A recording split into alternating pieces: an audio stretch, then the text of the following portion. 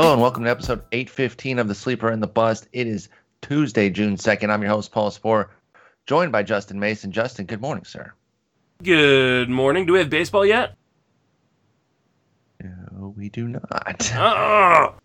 However, things may be moving. I was going to say progressing. I don't know if it's progress, but they may be moving. By the way, do I faintly hear a lawnmower in the background? Is Kyle Gibson in your neck of the woods? Nope. Oh, okay. Then I must be hearing things. I thought maybe. Because he could travel around and cut grass wherever he wants at this point. But no, I think there is some movement toward like a 50-game season, if only because it includes prorated salaries, which, again, you cannot convince me that every proposal shouldn't just be their salary for however many games they play. Mm-hmm. So stupid. But this is the first one that actually has that. However, it seems that the union thinks that, like I do, that a 50-game season is stupid. And I do think that. I think this is like a fantasy trade where someone offers something really stupid and the other person counters with something stupid but on the other end of the spectrum. And eventually we're going to meet in the middle at 80-something games. I think that's what's ultimately going to happen. Or it'll be something like 100 games, but they get the 80-game prorated pay. So, like, this is, like, a lot of posturing, but, like, the deadline, if they want to start by July 4th, is going to be this week. So I think, I'm hoping by the time we record on Thursday that this is figured out. Yeah, I really hope that we're really pushing towards something. Because, like you said, the clock is actually ticking now, you know? And the posturing has to stop. So I'm hoping for some action. I am not keen on a 50-game season, particular for anything close to a high-stakes fantasy league. I'm not interested in a 50-game season for that. I'll still play fantasy, but I'm not sure I'm playing anything over a certain dollar amount for 50 games, dude. Like the easiest one that people throw around, the most jarring one is that Washington was 19-31, to give you an idea of what can happen in 50 games. But I'm sure there's countless others that we could do regarding where players were last year after 50 games, or take out, any rolling 50-game sample and kind of show how skewed things can be. And you start to think like, dude, 50 games is going to be wild. It'd be a different game. And it really will kind of get fantasy baseball into like a fantasy football mindset of the draft. I don't want to say it doesn't matter, but it takes on less importance because I think a lot of your work starts to happen on the waiver wire, and you have to act so fast with things where you're looking at a bad series from a later round guy might be grounds for cutting him. A 4-game set where he only played one game and you thought he was going to be more of a full-time player. You're like, well, dang, I got to make a move on that guy. So things would be so compacted in like a 50, 60-game season. How do you feel about it from a fantasy perspective? How interested would you be in playing such a thing? I think I would still play the main event. I was joking around with some guys in the industry, and they were like, I don't know that I would pay 50 game main event, and it's just I think it's funny that there are people in the industry who are like, I would not play a 50-game season. I would draw, my remaining money and all that and stuff like that. But then they're going to promote DFS content. That's a little different. Is it really? Yeah. I mean, Are you paying, unless you're paying $1,700 for DFS entry?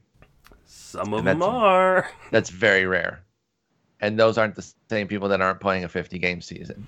I don't know. I mean, I I'll don't think still it's the same play. group. There's I don't think obviously, I think obviously there's going to be a lot more variance, and over the course of a full season, we see the players that are going to be better. Break out of slumps in a 50-game season. Joey Gallo could lead the league in like every offensive stat category. And so yes, there'd be a lot more variance. I'm still going to play. Like I'm still gonna play, but I'm not playing a main event. Like I just see my money's already in there, and I'm just not gonna pull it out. Like I'm gonna support what like Tom and Greg do over at NFBC. I also don't have a problem on that. But it has nothing to do with like support. Like this is not an anti-them thing. It's a negative EV play with $1,700 that like. I can afford in the context of I can put it in for a full season. I earn that money via the Black Book, specifically to play the main event. But for 50 games, dude, like, is my skill even coming through? It's already an uphill battle in the main event, given the quality of competition. Stop trying to put an asterisk on my main event championship. Like it's there would be the largest asterisk you'd ever. As Scott Jenstead said on Twitter, hey, it still comes with that check, right? So I was about to say the money would still spend. Yeah. So if I did win it, I would, I'll gladly take the asterisk because there's no such thing as an asterisk on money. That I would have. So I get that, and I don't begrudge anybody that would play, and I don't begrudge anybody that wouldn't. Like if someone doesn't want to play the main event, or I mean, really any amount of money league, like I totally understand. Like it's gonna be a much different season than we're used to. If there's 50 games, but like how much different is 50 games from 80 games? I mean, I guess you can make the argument it's 3/8 different, but I don't know. I'm still doing it. I'll be interested to see how it goes, and I will have fun in other leagues. Mm-hmm. Here's a question for you though. Obviously we're gonna get a shorter season, even if it's I think it was 112 games is what the players offered. Even if we were to get a 112 game season, if you have the opportunity to redraft a league, should you?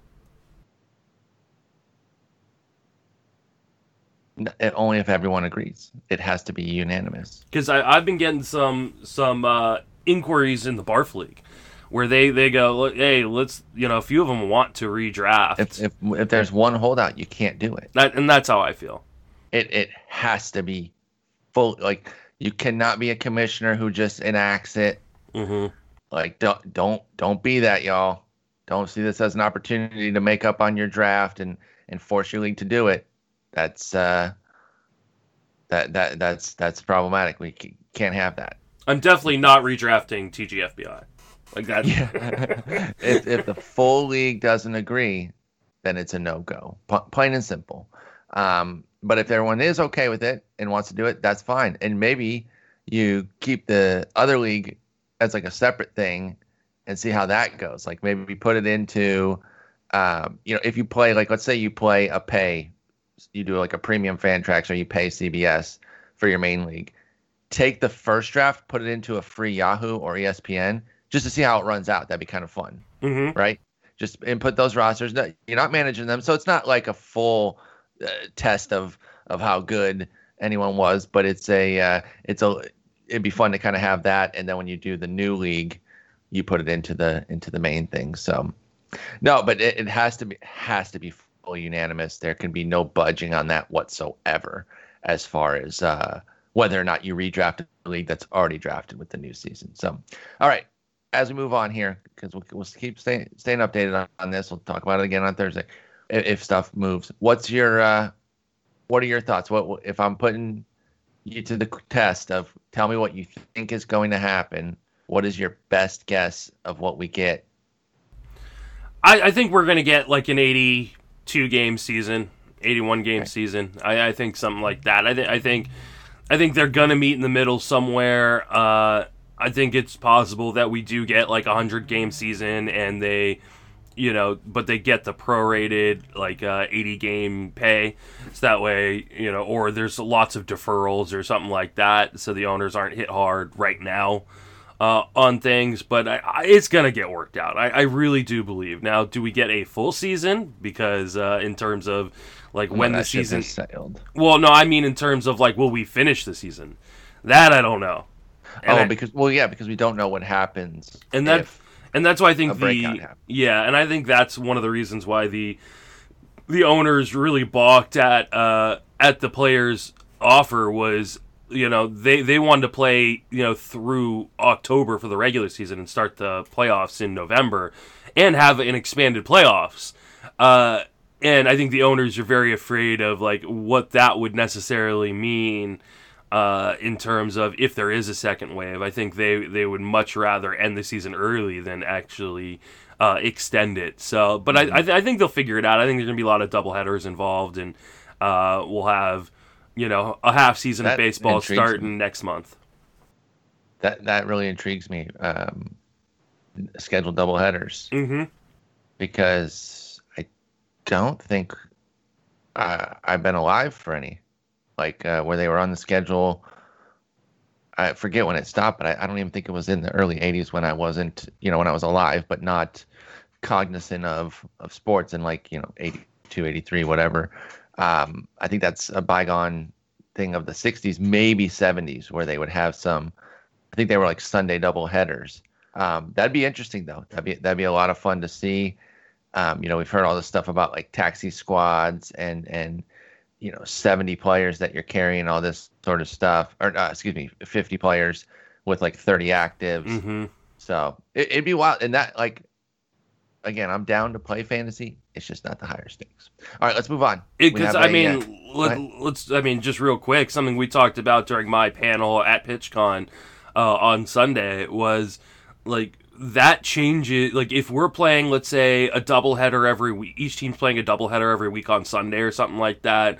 That changes the amount of projected starters for the week, especially if there's fewer days off.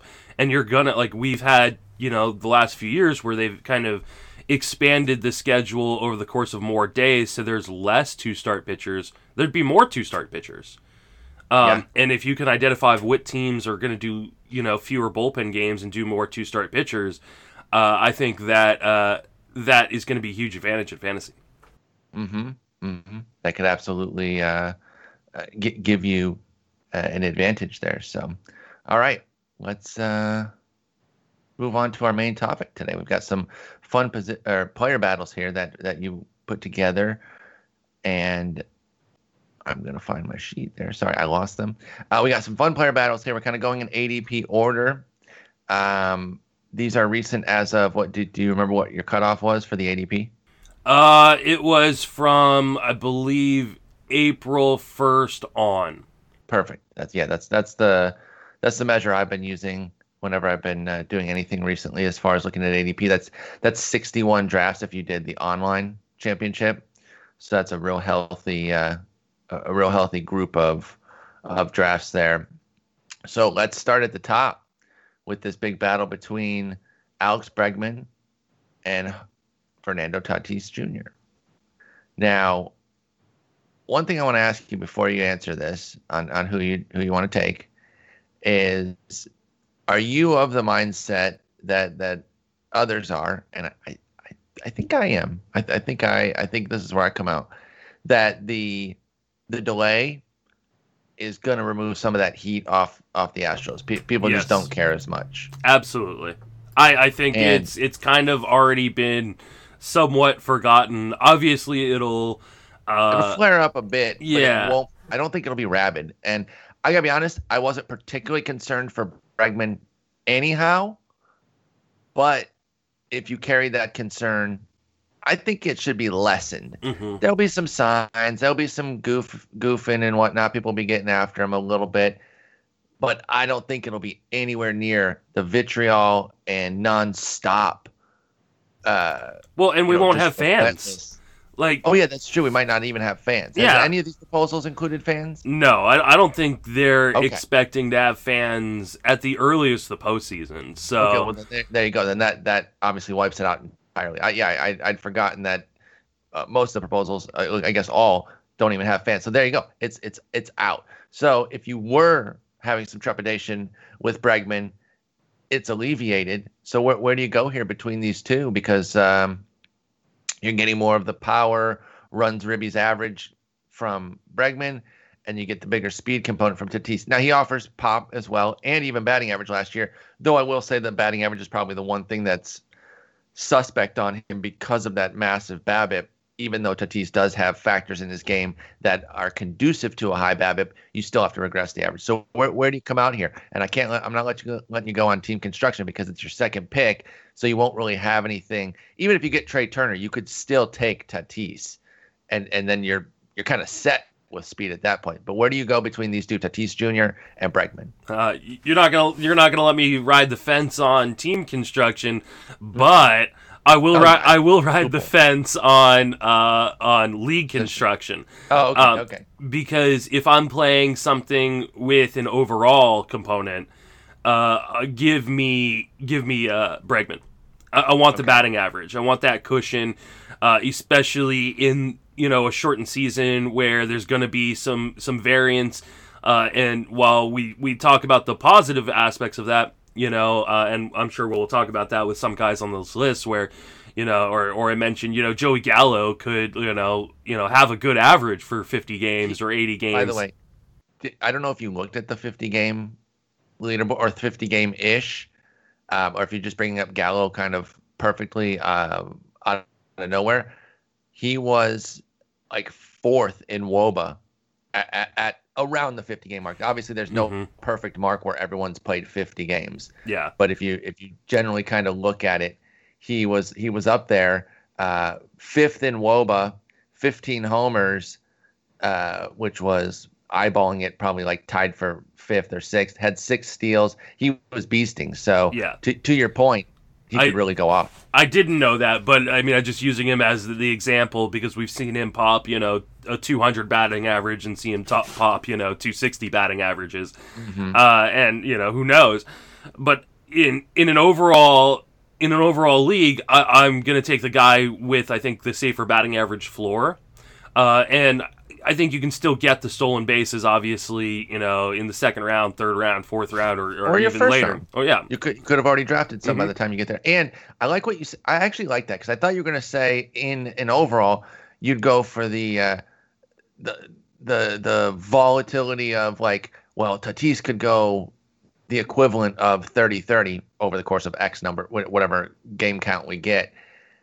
I think too much is being made of like, the volatile guys are worth drafting because they could go off. Yeah, they could also be terrible. Yeah, they could sink you. Like it's yeah. And like, what if his BABIP runs the opposite way for those 50? Or anybody obviously could, but as far as Tatis goes, I agree with you that if I am talking overall, give me the guy who I think has one of the strongest floors in the game, and that's Bregman. Yeah, and I mean, as much as I do love Tatis, and I have shares of Tatis already and don't have any shares of Bregman that I can think of. I just think that there, in an overall component, I'm probably going to go after Bregman. Now, in a standalone league, I might, be much more willing to punt batting average, or at least devalue it quite a bit. And in that case, give me the guy who I think can, steal, double-digit bases in a half categories, season. Yeah, out the yin yang, and then could still spike a good batting average. Tatis could.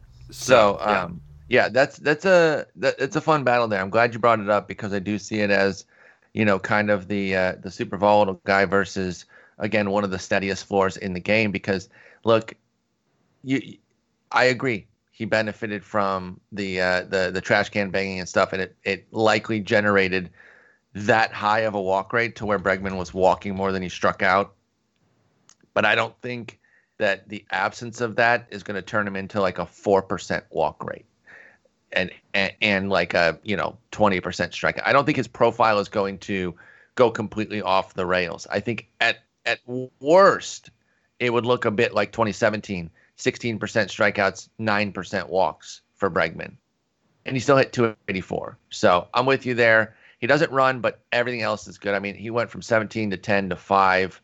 It's not a major part of his game. It's not a major part of Houston's game, and that's why Bregman doesn't run much either. I'm leaning Bregman. That being said, though, we don't know what it's going to be like this year with Dusty Baker. That's a great call. And what if it is like 65, 70 games, and teams start to say, we're going to get a little loose with it, and we're gonna play our game, but also we're gonna mix in a speed component to try to manufacture more runs and get ahead and get guys in scoring position because we have smart base runners who can do it. I don't know, and I don't know that Bregman would be the beneficiary there, but I do think that the volatility of the small season could also breed some craziness stolen base wise. Maybe some teams tone it down and say, we're not going to run it all because we don't want to give away any games on the bases. And other teams say, you know what, we're going to add to this volatility, and we're going to turn our running component up. And you bring up Dusty Baker, a new manager who could really change the game for them. So I like that. I like that battle there. Anything else to say on Tatis versus Bregman? Okay, going on to our next one here then.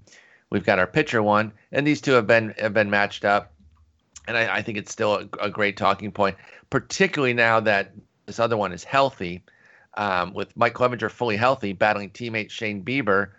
I think it's a fun battle, and I'll be honest, I will fence it a little bit. I really don't think there's a wrong answer here, but we are both going to commit to a pick here. Who do you like better, a healthy Clevinger or an already healthy and continued healthy Bregman? Or Bregman. Bieber, excuse me. I'll take the hitter. Okay. I think I'm going to take the healthy Mike Clevinger. Okay. And I think the difference for me is the strikeouts. Getting, all things being equal, shortened season, we're projecting that they're probably going to have the same number or close to the same number of innings. And I'll take just that strikeout bump from Mike Clevinger over Bieber. Not saying I dislike Bieber at all, but he's just lower on the list of those kind of upper tier pitchers for me. I totally agree here on going with Clev Dog. My rankings don't currently reflect it. Keep in mind those last time when they were out, Clev Dog was going to have some time missed, and so I haven't done any sort of quarantine updates. Once we get a plan in place, there'll be an update of the pitcher rankings. I don't want to say immediately, but very close. If they say on a Tuesday afternoon at 5, they say we have a plan, by Wednesday the next afternoon, I'll have it set out. But I had Clevinger, 18, Bieber 9. Healthy Clev Dog moves up to 8, and it's right ahead of Bieber. I love Clevinger. I had him very high early on, kind of putting my flag on Clev Dog, as many were, by the way. This is not trying to get some shine like I was the guy on Clevinger, but I was very much in the Clevinger camp, and I'm ready to get back in now that he's fully healthy and ready to go. So I'm taking Clev Dog here without a doubt. Love Bieber. I'd actually could envision a scenario where I get elite hitter in the first and then those two in the second and third rounds to really start my pitching. But if I'm only taking one, it's Clev Dog. Anything else to say on these two, or have we pretty much sealed it up that we love Clevinger? Yeah, I think we sealed it up. Another pitching battle here that I really like. Lucas versus Luis. Giolito versus Castillo. There's another one where you got me hemmed up. It's because I really like the both of them. So I'm having to make a split on two guys I really like. Give you the floor here between Castillo and Giolito. Where do you go? Oh, this is a hard one for me because coming this season, I had Castillo, or coming into the draft season, I had Castillo considerably higher than Giolito, and I think I'm flip-flopping him for all the reasons we discussed in the last podcast. I mean, Castillo no longer gets to face the pitcher. They are pitching in Great America Ballpark. I think, and I mean, I just love what Giolito did last season. Great. I don't necessarily know that I want either as my first starting pitcher, but definitely if I'm, double tapping on pitchers in the first 4 to 5 rounds, I think I'm going to take Giolito if I have the shot. I can understand that. I disagree a little bit on not necessarily wanting them as my top guy. I'm actually fine with that. I actually disagree on both points. I'm taking Castillo, but I think it's really close, and they will be closer again.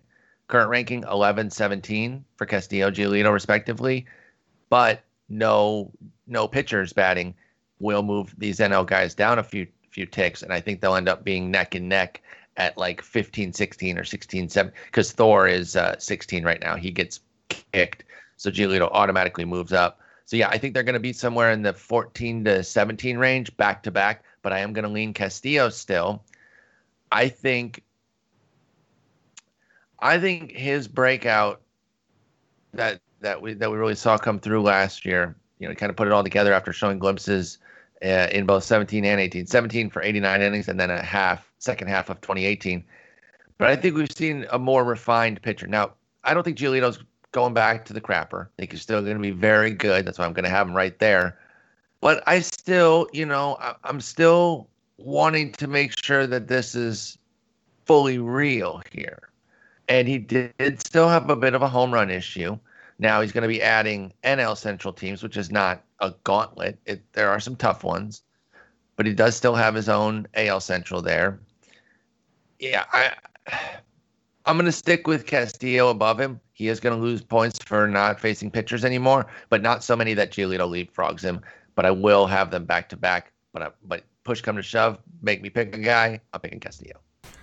I wouldn't mind pairing them, actually. That'd be great. You talk about, you didn't want necessarily to have them as your number one, but if you take them as your 1-2 real quick, in lieu of a Scherzer, Verlander, DeGrom at the head, I really like that. I think you're getting a crap ton of Ks, some high win probability.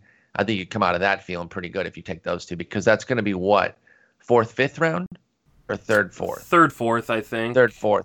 But you're going to have 2 hitters on board. Yeah, I mean, if you can everything... start like Lindor and then get Harper, maybe. Okay. JD Martinez, and then start and then go Castillo, Giolito. Like, that's a pretty sick ass start. That would be incredible. Yeah, that'd be really nice. You would not have to twist my arm even 1% to get me to want to take Castillo and Giolito as a 1-2 punch. I would love that after collecting 2 hitters to lay the foundation for the club. So could see ourselves doing that. If we are picking one, though, we're diverging. You're going Giolito, I'm going Castillo. Let's move on to our next battle here. This is a really sharp one. I like this one a lot. Charlie Blackmon, old steady Eddie. We know what he's going to do. He's in Colorado. And all the proposals that we've seen lately have put teams in their home parks. So feel comfortable about that if you already drafted and you drafted a bunch of Colorado guys, or if you like to stock up on Rockies. But Blackmon against Eloy Jimenez, which is a much tighter battle than I think people would realize, because Blackmon's not necessarily running much anymore. So they are 2, power guys, both playing great parks, although one plays in the best park. I don't want to pretend that it's close on the parks there. But both are in strong lineups. Where do you go? The up-and-comer who quietly popped 31 homers last year, or the super steady Bregman or Blackmon? Why do I want to keep adding Bregman to all of these? Jesus. He's in your head. He just living rent-free up here. Jeez. Or the super steady Blackmon, who, again, while the steals have evaporated, he was down to 2 last year in 7 tries. He's still a premium fantasy player because of everything else that he does. Which way you go? Oh, man, this is really tough for me, because when I first put this list together, I thought, there's no way I'm going to take Eloy in this. But the more I look at it, the more I think I'm leaning Eloy. I mean, look at his second half numbers. 15 home runs, 292. Like, that's pretty much like the same kind of numbers that Blackmon typically provides, and there's obviously room for growth on Eloy. Exactly. And that's the hard part. Like I said, he quietly popped 31. If you didn't have him on your team, you might not have even realized Yeah. that how well he did last year because he rallied. He got hurt. He was sputtering early. Eloy was, then got hurt, then comes back, puts up this brilliant second half that goes under the radar a bit, and winds up with one homer shy of what Blackmon did in 130 fewer plate appearances. Now his counting categories, particularly the run difference from 112 to 69, which is nice, it is large, but I think if they're playing an equal number of games, it's much closer this year because Jimenez, I think, is going to be better, and the volume will be, if we're not projecting injury for either of them, so if we're putting them neck and neck in volume, I think the run totals are much closer this year, while the RBI totals already were last year. So yeah, I mean, I think especially when you count in the almost round difference in terms of ADP over the last 2 months, I think you gotta go. You got to go Eloy. And I'm not I still think Blackmon is a bit underrated and sometimes dry. I mean, his max pick over the last 2 months is 73. That is outrageous to me.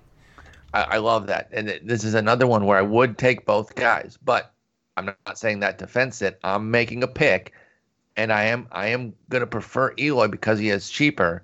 Doesn't mean I wouldn't gladly put Blackmon, especially if I'm coming into that area of the draft, that 60s area, so round 5-ish in a 12-teamer, and I don't have any outfielders. Say my infield and pitching is really getting going.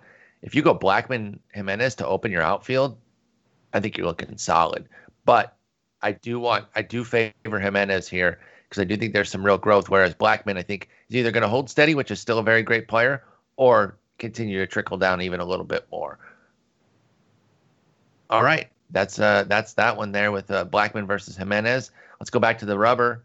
Talk about Aaron Nola versus Tyler Glasnow. You got real disparate situations here, both with the profile, with what they've proven, but the hype is definitely leaning toward Glasnow, as Nola's already kind of settled into a little bit of a boring fantasy ace where people are kind of like, okay, I'll take that. He still has his proponents who really, really, really love him, but the hype isn't there with Nola. He's almost begrudgingly taken as fine, I'll take this guy with back-to-back 200 inning seasons of quality work as my ace, ho hum. Whereas people get gassed to take Glasnow because he's shiny new toy. Where do you go between these two, and what is their ADP difference? Do you have it handy? Oh, let's see. Nola is currently going at pick 60, and Glasnow is going at 65. Okay, so these are very close. You're taking one or the other. Unless you're on the elbow, you're probably not pairing them in most drafts. Yeah, I think I lean Nola in deeper leagues. So if you're playing in 15-team leagues or deeper, I'm going Nola. I just feel like there's some guaranteed production, and while upside, in 10 and 12-team formats pushes me towards Glasnow. I know people are like, well, he's healthy now. We don't know. We really just don't know with Glasnow. He could be great. Or he could be absolute, he could get hurt after, 10 innings, and all of a sudden, that you just wasted your 4th or 5th round pick.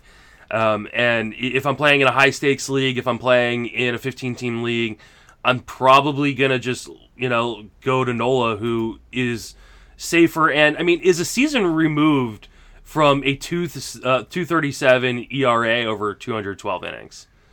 I understand that he's somehow has become the boring pick, but there's plenty of guys in the high stakes leagues that have done really, really well by going back to the well on players like Nola, who have been downgraded for a quote unquote down season when it really wasn't that down. Yep. This is one of my things of pushing back when people call something a down season. Like Mookie Betts had a down season last year. Get the frick out of here with that crap. His ERA went up from 237 to 387. That is a jump. But 387, 127 ERA whip combo for 202 innings with a 27% strikeout rate is still very, very, very, very good. And that's exactly what Nola did last year. I have them back to back with Glass now ahead, so I'll stick with my ranking. But when they're already back to back, like it's not an anti-Nola thing. But I do have Glass now. I've come around on Glass now. I said, whenever I was anti, it was like, show me something more than a good start. And even last year, it's not like the volume was so high that I find no issues with him anymore. But he's clearly made advancements.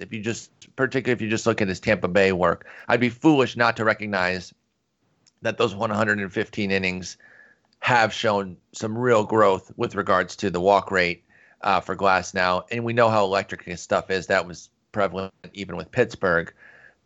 So I do like him. I've got him one spot ahead, and I would happily take him. I'm not fading Nola, though. This is another pairing. I got to be honest. If I waited even a bit more, I guess never mind. They're going around Castillo, but that same Castillo-Giolito thing, I'd happily pair them as my first two guys. If I was in a situation where it fit very well, I'd have no problem taking the solid innings guy with the flashy upside guy. I would like that. All right. Anything else to say on Glass now versus Nola? I think both these guys are two guys I probably won't get many more shares of. I do have shares of each already. I do worry about them playing in that Super East. Having to go, as we've called it. Yeah. So while I do lean Nola, like I said, in deeper formats, high stakes leagues, and lean Glass now in the shallower formats, it's unlikely I'm going to get another share unless one drops. And if one drops, it's going to be Nola. Yeah, 100%. You're 100% right there. You're just not finding yourself in any rooms these days where people, where the whole group of 12 or 15 is fading Glass now to push him down. I haven't seen it. Maybe some of y'all have been in the league, in which case I hope you took advantage, because even if you don't love him, if his price drops, you should jump. But the vast majority of leagues are going to have at least one mega believer, if not 4, 5, or 6. So, all right, that's Glass now. Nola, let's go to the outfield for a pair here. We've got back-to-back ones. This one is great because you've gone with remarkably disparate profiles, but again, we're not allowing team context to be the driving force here. Because I do think by the time these two are taken, yeah, you could be leaning one way or the other, where it's obvious you take one over the other. But for the most part, you're still laying foundational stuff. These are still high impact guys in this round range where you're taking Victor Robles versus Nelson Cruz. I think it's a great battle between these two. Obviously, there's the speed profile versus the power. Robles is going around pick 65-ish, and Cruz, let me see, got to get UT around pick 80. So he does go cheaper because of that UT only bias and age bias. He's got the double bias working against him. So the discount might drive you there, but let's not lean solely on discount. Let's talk specifically about these profiles here. Who do you want to buy more between Victor Robles and Nelson Cruz? Just generally speaking, if your team is kind of balanced going into that area of the draft. It's Nelson Cruz, and I don't think it's particularly close. And it's not that I don't like Victor Robles, and I don't already have a ton of shares of Victor Robles.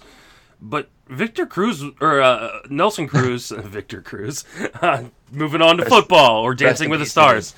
Yeah. His body. Yeah. So Nelson Cruz was like a top 10 hitter in fantasy last year. He's a monster. And now you're telling me in a season that's shortened where it's much less likely to break down because he's not playing a huge amount of games, that you're going to get him as late as he's going? Sign me up. And throw in that games in NL Parks now have a DH. Mm-hmm.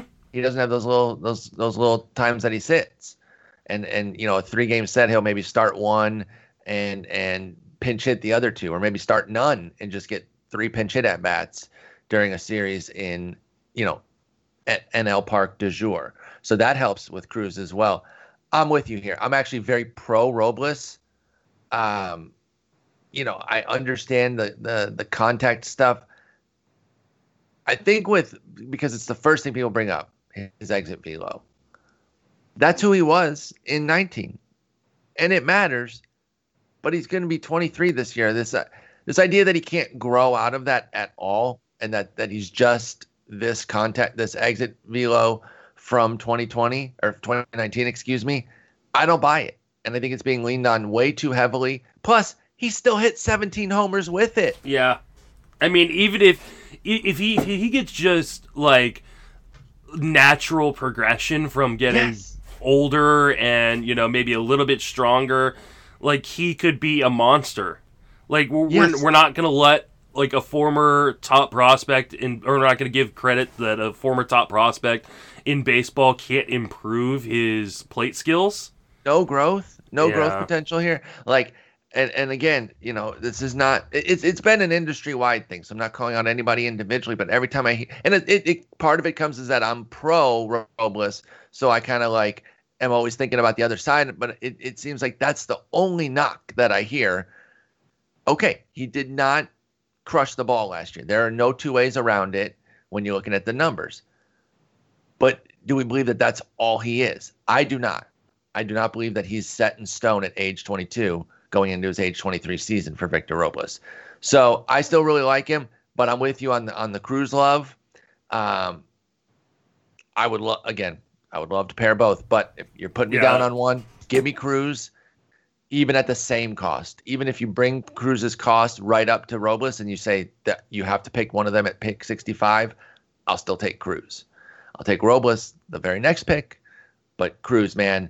And I know Rob Silver is happy. His Cruz screeds, I would just sit there and nod whenever he goes off on the ADP of Cruz. First off, it's a total joke that how much people get nervous about putting a UT only early in the draft. You don't have dexterity to work around that. Come on.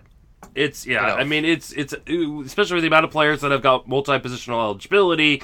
Plus, this is David Ortiz all over again, and worse, because David Ortiz was still being drafted as a top 50 player, whereas Nelson Cruz is, is like ADP of like 70 something.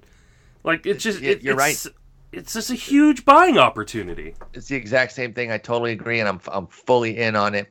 And plus, the overwhelming majority of leagues have a reserve roster because the thing about keeping the UT open that people like is, well, what if so-and-so at whatever position it falls in the draft and I don't have anywhere to put them because I have first and corner filled and I don't have the UT to put them. Can you not just take them and put them on reserve and figure it out? If the talent is that vast, if this buying opportunity for so-and-so is so good, I just think leaving the UT open is overblown.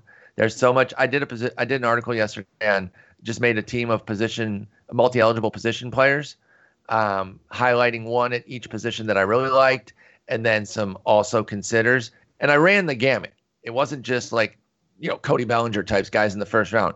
It went from as high as that to as low as like Nico Goodrum and Jose Peraza.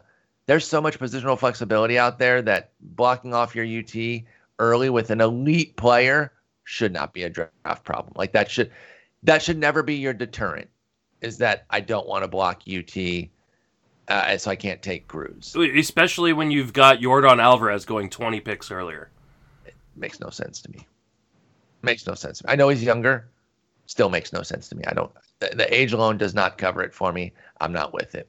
All right, that's a great battle there. I like that you did that one because those profiles are so disparate. Now, let's stay in the outfield. Talk about Luis Robert versus Tommy Pham. Got the up-and-comer versus an established guy. Profiles are similar. Power, speed. You're kind of expecting, I would think, pretty similar outputs from the two. But who do you prefer, and where do you go here between Pham and Robert? Oh, this is tough because I think you've obviously got the huge upside from Luis Robert, but obviously the downside that we really don't know what we're gonna get in terms of him.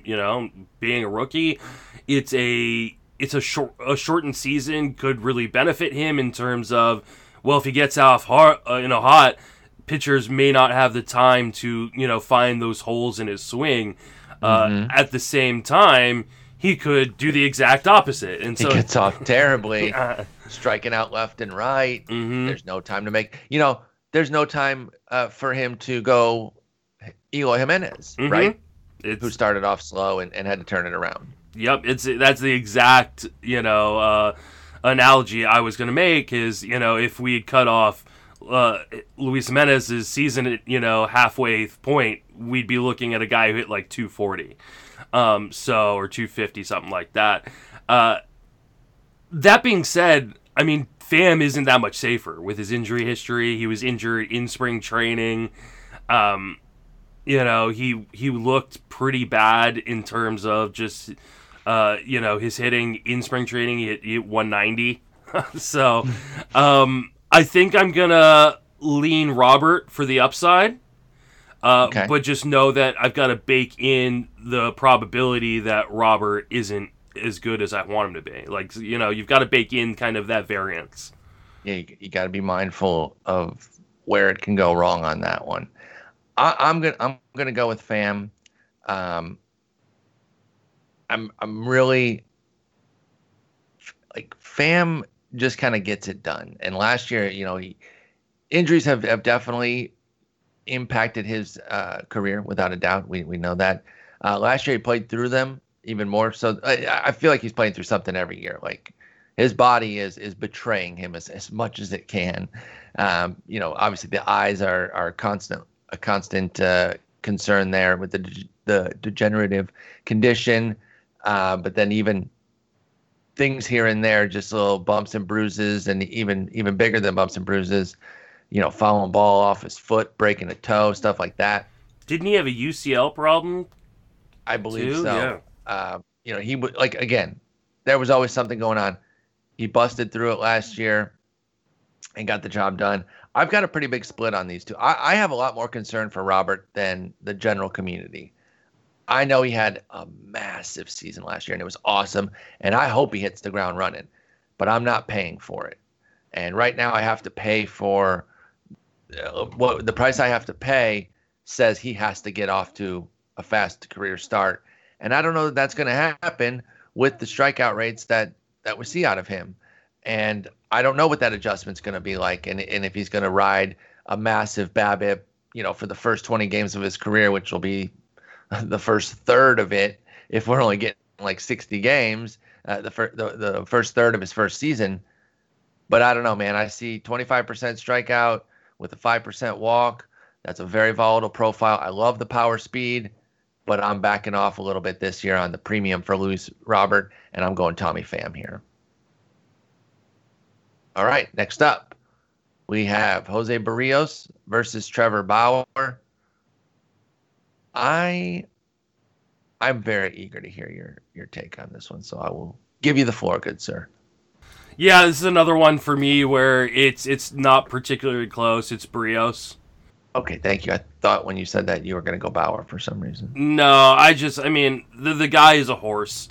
And Barrios is. Yeah, and there's just like he went from being like the top pitching prospect in all of baseball, the prospect everybody was super excited about, to somehow being portrayed as just this boring guy.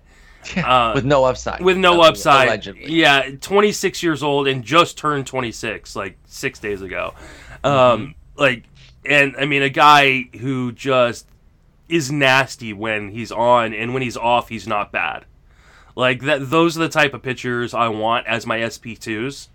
And so, like, if you're not, like, double tapping pitching, like, in the first 4 rounds, and you want to wait on a guy like Jose Barrios, like, I love that strategy.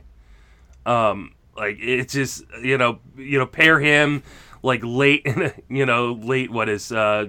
5th, 6th round in a 15-team league with Brandon Woodruff, and I'm feeling like I've got a pretty good start to, with a massive lead in offense, and these two guys, one with, a really safe floor, one with a really high ceiling, and I'm feeling like I'm good to go.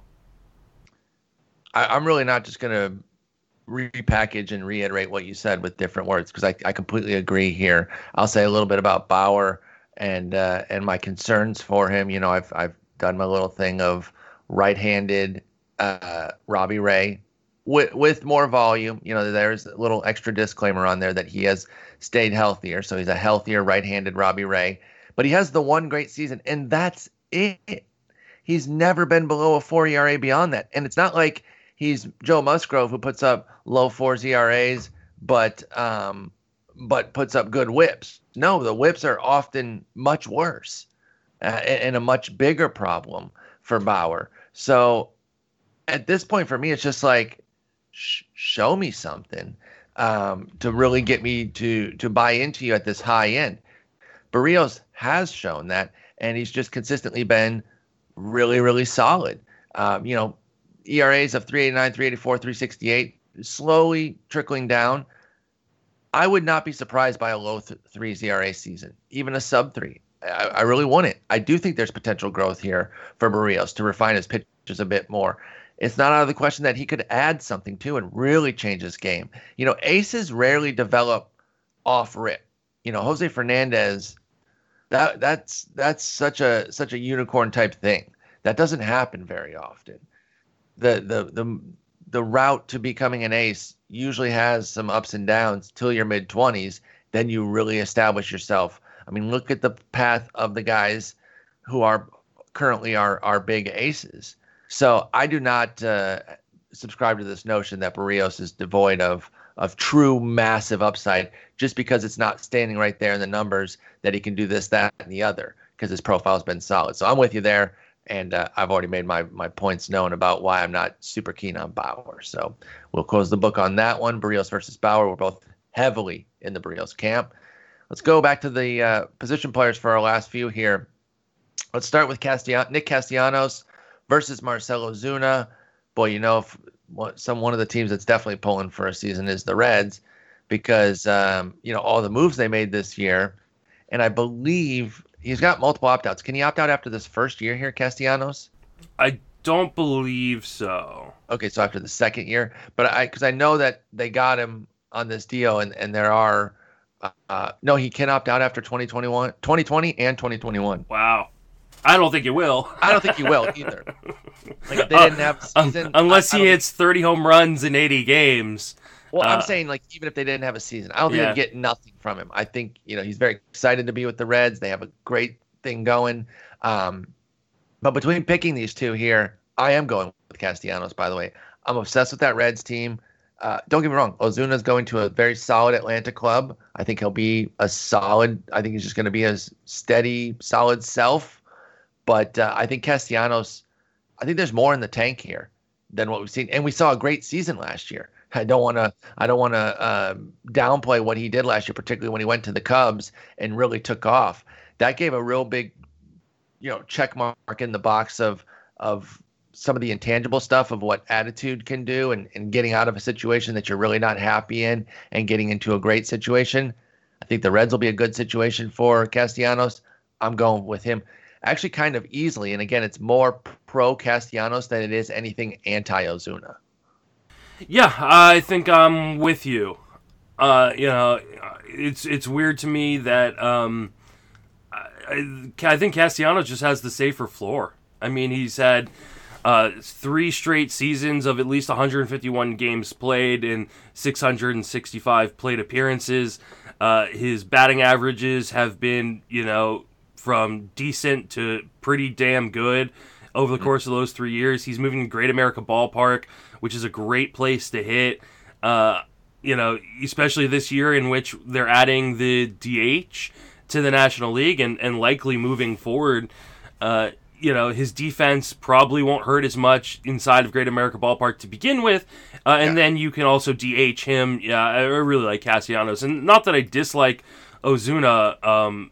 I think he gets unfairly painted as a boring ish player. I do think his batting average will rebound kind of back to that 275, 280 mark, hit 30 home runs. It's all on the shoulder, yeah. right? Like that's the thing. Like we never know, he plays through it at times. He did play 148 and 130 the last 2 years, so he had some missed time. But I think even when he was playing last year, the shoulder was bothering Ozuna for portions of that and that really sapped his ability. Now, he still went 29-89 with 12 surprise steals. Don't bank on that at all. But for 130 games, that's really good for Ozuna. But he hit 241. That was an issue. Like I said, going to Atlanta solid. We both agree. This is more pro Castellanos than anti Ozuna, but we are going Castellanos pretty decidedly here. Yeah. All right, let's move on to our next one. I love this one because these teammates, this lineup, dude, have fun. Central pitchers going to Minnesota or hosting them. Josh Donaldson, the newcomer to the Twins, versus Miguel Sano, the mainstay on that club the last few years. Only played 105 games last year and still popped 34 homers. Donaldson played 155, 50 more games and hit 37. So Donaldson had a great year. Everyone loved it. Sano had an amazing year with what he was able to compact into his 105 games. If we could ever just get him healthy, how great could it be? I know you're a big Sano guy because he fits right into your profile of punting average and just going for the overwhelming skills. And this happens to be power skill. But where do you go between these two, Donaldson and Miguel Sano? Oh, it's hard because, like you said, I am a Sano guy, but I'm going Donaldson here. I just think you have the better chance to get more games. I think you have the better chance to get more runs and RBIs because he's going to be hitting fourth in this lineup, and Sano is likely going to be hitting like seventh or eighth, something like that. How crazy that they could legitimately bat him eighth. Yeah, and they probably will. I mean, crazy. I think he easily could get moved up to like the sixth spot. If Mitch Garver struggles, comes back down to earth a little bit, then they bat him behind Rosario in the sixth spot. But that being said, you could also see a scenario like we've talked about with a lot of other streaky players where Sano is like the best hitter in baseball for a 50 game or 80 game sample, or the absolute worst hitter in baseball. Yeah, and that's a lot of volatility for Miguel Sano. And it's not like you're pivoting to some sort of schlub in Josh Donaldson. I mean, this is a former MVP who hit 37 home runs last year, and is, like I said, going to be hitting fourth in that lineup. Give me Sano. Give me Donaldson. Yeah, I'm with you on the Donaldson pick. And I've started to come around to Sano. I used to be pretty anti-Sano because I'm like, again, it was a show me something. Well, he showed me something, and so if that's what I'm asking of somebody and they show it, then in fairness, I have to then reassess, and I have reassessed. I've moved Sano up my board in light of what he did last year and really understanding what he could do. And boy. Again, I hope we could get some health out of Sano. But I love Donaldson. I'm 100% with you there. The heart of that order. I think the batting lineup spot as a decider there is very key. And I think you hit on that early because that is a big point to drive home. And that's why I'll take Donaldson as well. We've got one more, so I think it's going to work out. We have kind of a soft stop, not a hard out. But this will be perfect to finish up. These two beasts, it's just which central beast do you want here? Jorge Soler versus Franmil Reyes.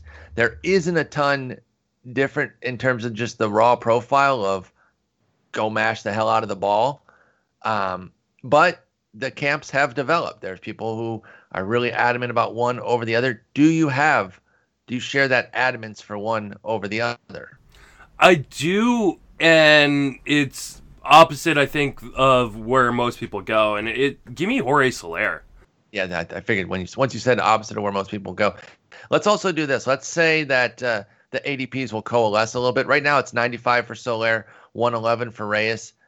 I do think in a lot of drafts, once we get a season locked in, I think they're going to be closer. But even that's not too much of a difference to where I think you would totally flip your decision there. So talk to us about why you're picking Soler, because I agree most people are leaning Reyes.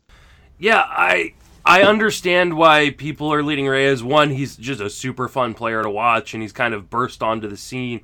But I think there's also maybe some short-term memory issues going on with Jorge Soler. He was supposed to be this superstar. He walks at a double-digit rate. like in spite of playing on that Kansas City Royals team, which is not great offensively, he still logged 117 runs batted in and 95 runs scored, hit 265. Like, what we are hoping from Franmil Reyes is to be what Jorge Soler was. Exactly. We've already seen what we think the peak can be for it, right? Like, you can't be projecting anything higher than that. So I'm with you here, and I love Franmil, and I'm definitely buying him. And I'll repeat a popular refrain here: I would pair these two, even though they are similar, just to get a massive infusion of power in that pick 100 range. I would not have any issue tapping these two back to back. But if I'm only picking one, it is Soler, because I fully agree with you. He already did what we want Reyes to be able to do. And like you said, his pedigree, his profile was substantial. By the way, this is another check mark in being careful about tabbing guys as injury prone versus simply having dealt with injuries, because Soler played 162 last year, and going into 19, you could easily envision people saying, well, the one thing I can tell you is that Soler won't play 162 games. That's the one thing I know for sure because of his track record. And then he goes out and does it. So, locking guys into a certain health profile and limiting their potential games played too early in a career can be dangerous. But he really started to break out in 18 as well, by the way, Soler. It's just that injury did cut it short. He only played 61 games, but then puts up an amazing season last year. Again, you find me pro Reyes on a lot of things, but not here. I like the guy who's already done it. I think they're going to have similar seasons, but I'll pay a little bit extra there. I will pay that extra round cost for the stability of taking the guy who's been there, done that for the full season with Jorge Soler. Yep. What about this one real quick, just as a supplemental one, because he ends up going closer. No, it's not special because it's just piggybacking off of this. Reyes versus Schwarber. Now, Reyes is the more expensive one at this point, and Schwarber is the cheaper. Do you go with the more expensive guy, or do you go the cheaper guy here?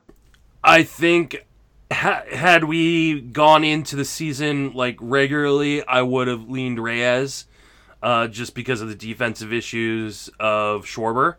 That being said, we've got a DH in the National League. So if his defense does become an issue, they'll just put him at DH. And so I think now you have to really bump Schwarber up. At least I'm really bumping Schwarber up my ranks. Yeah, I am. I'm with you there. I love these two. I see these two as pretty much linked. I think once one goes, the other should go. I have Schwarber 2 spots ahead. It goes Schwarber, J.D. Davis, Franmil Reyes. They're all kind of the same. And Soler a handful of ranks ahead of them. There's a real power alley in my outfield ranks, from like Marcell Ozuna to Trey Mancini before his health issue, with Kepler and Soler and just all these power guys. But I'll go Schwarber. He's averaging 35 homers per 600 plate appearances the last 3 seasons. Obviously, he's not going to have 600 plate appearances. Dude's a monster. They can get him off the field here and there with the DH. Again, it's funny. I'm saying I love Reyes, and I'm not taking him in either of these battles. But I do think this one does come down a little bit to cost, though, too, because it is a 25 pick difference, a round plus at that point. I will lean on the cost difference. Now, if they're neck and neck, I'm still leaning Schwarber. It's not as decisive. I could basically coin flip at that point. But if you are giving me one cheaper, how would I not just take, again, the guy who's been doing it longer at the levels that we expect Reyes to do, right? So I'll go Schwarber there. Let's also not forget that Joe Maddon is no longer the manager, and the crazy double switches, probably were going to be out anyways with the DH coming to the National League. But now you add in the fact that you don't have to worry about kind of the weird lineup constructions and stuff that Maddon would do. We assume that Ross will be much more traditional. Yeah, no, I'm totally with you on that. By the way, this area here, I mentioned that their ADPs kind of track similarly to my rankings as far as them going in a cluster.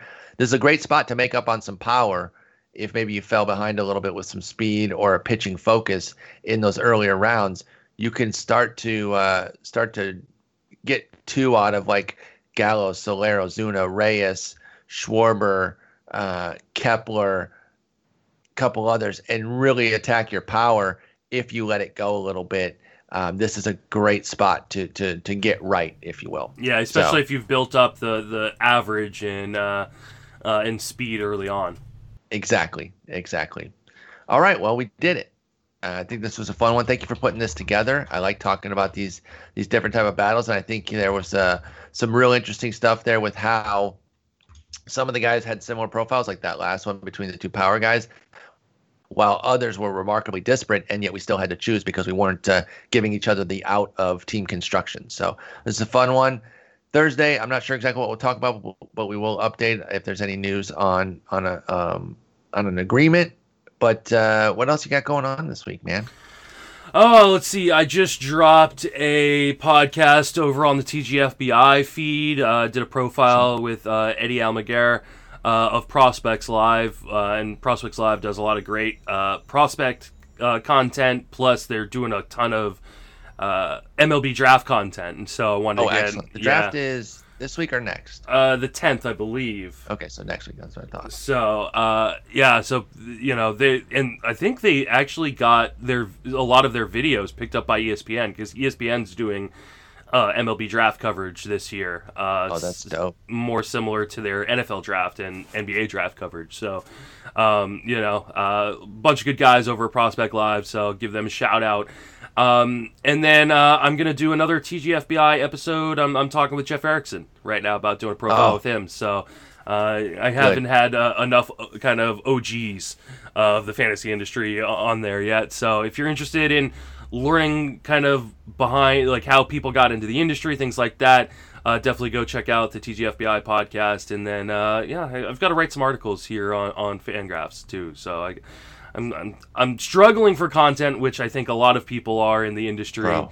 Like you and I have had this discussion, that it's like it's so hard to figure out what to write about. I've had multiple days where I seriously stare at a blank Word page. Yeah. And I just don't know. So, if you guys have things you'd like to see, a dive into or whatnot, it's hard because, I want to do stuff that can be relevant to this year, but without knowing where everything's going, it's hard. So, I'm open. I'm open to things. I've got some ideas. I've percolated a few over the weekend, but that'll run out quickly. I used one of them yesterday with the multi-eligibility. That I think I love multi-eligibility players, and so it's something I'm already interested in. I think you really want to have it this year too, because we don't really know how things are going to go with this shortened season. Are there going to be more injuries to where guys are being cycled out onto the IL more frequently? So you want to have positional flexibility to move around.